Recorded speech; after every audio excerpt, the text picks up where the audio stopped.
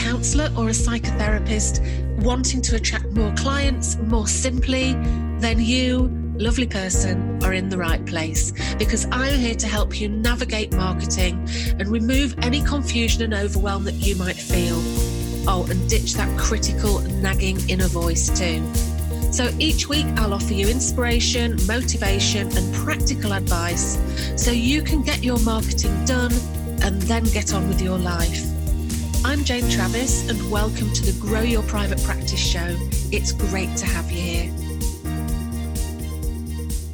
Hi and welcome back. And if it's your first visit, it's really great to have you here. So how are you today? Now, I'm actually recording this really early on a Sunday morning, and I'm really enjoying the peace and quiet. So I'm sitting here and watching the sun come up, and it's making me realise actually just how much we change over time, because there was a time that I would never be up so early, even on a weekday, let alone on a Sunday. So yeah, it's interesting, isn't it? I've also just fed the birds. I can see the bird feeder. I've got 2 bird feeders now outside of my window. And I love to feed them. I want to have beautiful birds come in and little robins and blue tits. But what I tend to get is pigeons and starlings. And starlings are basically just thugs that swoop down and squabble and eat everything and fly off again. But I don't really mind. I just like any birds to come, and I just love to see them. Anyway, what am I going to talk about today? Well, I'm going to talk about how at the start of a new year, it usually means that we're in the mood for a little bit of goal setting and we're focused on the possibilities of the year ahead. And one of the things that people do is choose a word for the year. So a word to give you focus for both your personal and your business life. And I actually did a podcast on choosing a word of the year to help you to set your intention for the year. And I'll put the link to that in the show notes if you want to go and take a listen. So today's podcast is all about the power of words. So we're not talking just about the ones we use to inspire ourselves. We're going to look at the ones that we use in our marketing messages, because the words that we use in our marketing is powerful. Using the right words are going to draw people to you. The wrong words are going to push people away. So it's important to really have a good think about what it is that you're going to say. And what this means in practice is that using counsellor words, so the sorts of words that we use, so the sorts of words that people who aren't counsellors won't necessarily easily understand, otherwise known as psychobabble, using those sorts of words will create a disconnect. And obviously that's the opposite of what we want. So let's have a think about why this is. So I want to invite you to just put yourself in the shoes of someone that's looking for some help because they feel anxious or because they've got low self-esteem. How are they likely to be feeling when they sort of embark on their journey into counselling? Well, I would say that they're probably feeling quite scared, pretty anxious, a little bit unsure. They're probably even feeling a bit stupid that they can't figure this out themselves, or a bit embarrassed. And, people often come to counselling not feeling brilliant about it, do they? So they're looking for help and they see a directory entry or a website or something else, and they see words that they don't really recognise or understand. Just consider for a moment what impact that might have. Well, it might make the person decide against counselling. It might make them have second thoughts about it. Or it might make the client see you in the position of expert, which, of course, this is not what we're looking for in the counselling room. You want to be on an equal footing with your clients as much as possible. So no matter which modality you use, the therapeutic alliance is vital in the counselling room. So you can start to take steps to form that connection with potential clients from the first time that they encounter you, simply by the language that you choose to use in your marketing. Now, the truth is, it's really easy to unwittingly cause a disconnect with the words that we use, because they're words that we commonly use all the time. So words like humanistic, words like attachment or attachment theory or integrative or person-centered, these are words that we use, we know what they mean, but other people don't. And think about the words that we use to describe the issues that people bring to us. Now, take the word trauma, for example. For many people, if you say trauma, people would think of things like soldiers returning from a conflict. So if you say that you work with trauma and PTSD, they might disregard you because they don't associate the struggles that they have with trauma. So if you're talking about trauma, you could be accidentally alienating people who wouldn't identify their issues as being trauma related. So look to use words that are more like the definition of the counsellor words that we use. So in the case of trauma, the definition of trauma is deeply distressing or disturbing experience. So instead of saying in our blogs, in our social media posts, that we help people dealing with trauma, we could say that we're here to help people sort through their personal distressing or disturbing experiences. Or you could say something like, did something happen in your past that's still having a negative impact on you? Or has something happened in your life that you just can't move on from? So can you see how much more relatable these statements are for somebody that's going to be reading that? And this is something to be aware of and to keep working on. So let's talk about how to find some of these alternative words and phrases to use in our marketing. Because you might be thinking, well, you know what, Jane, that's all very well. But how do I find out what sort of words my potential clients might relate to? And, it's a good point. But actually, as a counsellor with your active listening skills, it's going to come pretty simply to you because that's what it's about. It's all about actively listening to how people describe what they're going through. And you can do this in lots of different ways. So, probably the best way is to really listen to your clients when they talk about their problems. What are the words that they actually use? What are the phrases that they use?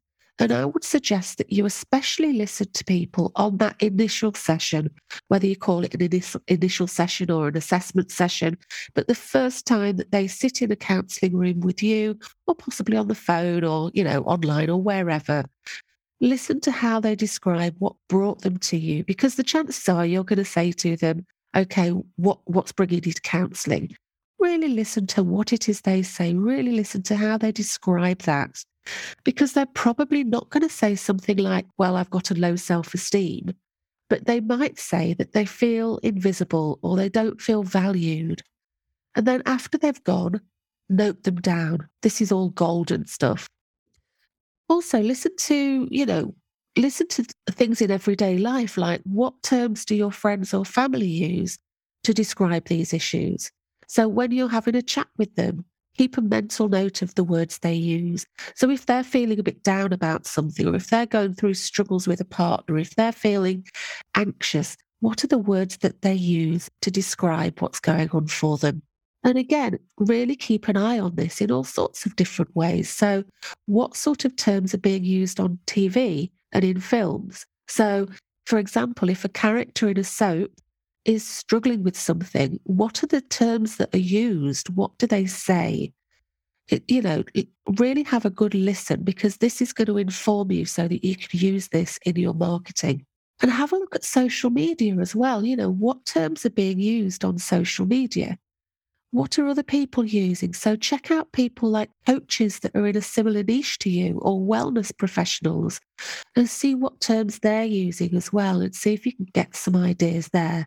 So let's take self-esteem as an example. Now, people probably don't say, do you know what, I'm sick of my self-esteem, because you just don't, do you? That's just not what you say. But they might talk about how a lack of confidence is holding them back, or how they feel anxious because they just don't feel comfortable in situations, or they might talk about how they feel invisible or not heard or not seen or not valued. So imagine that you're a potential client looking for some help because you've got a low self-esteem, and you see on a website or a directory entry, is lack of confidence holding you back? That's going to make your ears prick up, isn't it? Or you might say something like, do you often feel guilty even though you've done nothing wrong? Or do you find you're constantly saying sorry even though you've done nothing wrong? Or Do you ever feel invisible, like nobody notices you? Or are you your own biggest critic? Or is a lack of confidence keeping you small? Or do you sometimes feel like people take advantage of your kind nature but struggle to say no? So, can you see how people will find those sorts of statements more relatable than just saying, do you struggle with a low self esteem? And can you see how if somebody's looking for some help, they're going to be more likely to choose you because you're demonstrating that you really understand what it is that they're going through? So, what do you do when you have these words and phrases? Well, here's what I do, and I highly recommend you do it too. I have a place I record these. I actually use Trello. Trello is a free kind of management system online. It's really, really good. But basically, you just need to have a place that you can record these. So it could be a notebook or a Google document or just the notes function on your phone. Doesn't matter. It really doesn't matter. Whatever's best and most convenient to you. And then what you do is when you hear a word or a phrase that you know people are going to relate to, you can just note it down. And then you can use these in all aspects of your marketing. You can use it on your website, in directory entries, social media bios. But also, these are going to give you some inspiration about what to write about on social media, what to write about in your blogs as well. So it's a bit of a double whammy there. So keep an eye out for commonly used words and phrases and use them, and you're going to be instantly more relatable. So let's just remind ourselves why this is so important. Well, it's because the therapeutic relationship is, of course, key in all modalities. The quality of the therapeutic relationship is paramount. A good therapeutic relationship can bring about better outcomes for the client and quicker results. And the beauty is that you can start this therapeutic relationship from before the client even contacts you, from within the marketing that you put out. So when somebody lands on your website and you're talking about the issues that they're struggling with in the language that they use, you're going to come across as relatable and you're naturally going to stand out because they're going to recognize that you'll be a good choice for them. They'll be able to imagine sitting with you and feeling comfortable sharing their story and being understood. And it's powerful stuff, isn't it? And this is just through the words that you're using. Now, if you're listening to this and you're a member of the Grow Your Private Practice membership, you'll find the worksheets to work through your alternative words in your client blueprint that's in the foundation section of the membership site. And if you're not a member yet and you want to do more work to make sure that you don't get caught up in the psychobabble trap, which let's face it is really easy, I've put a link in the show notes to come and join the Grow Your Private Practice membership.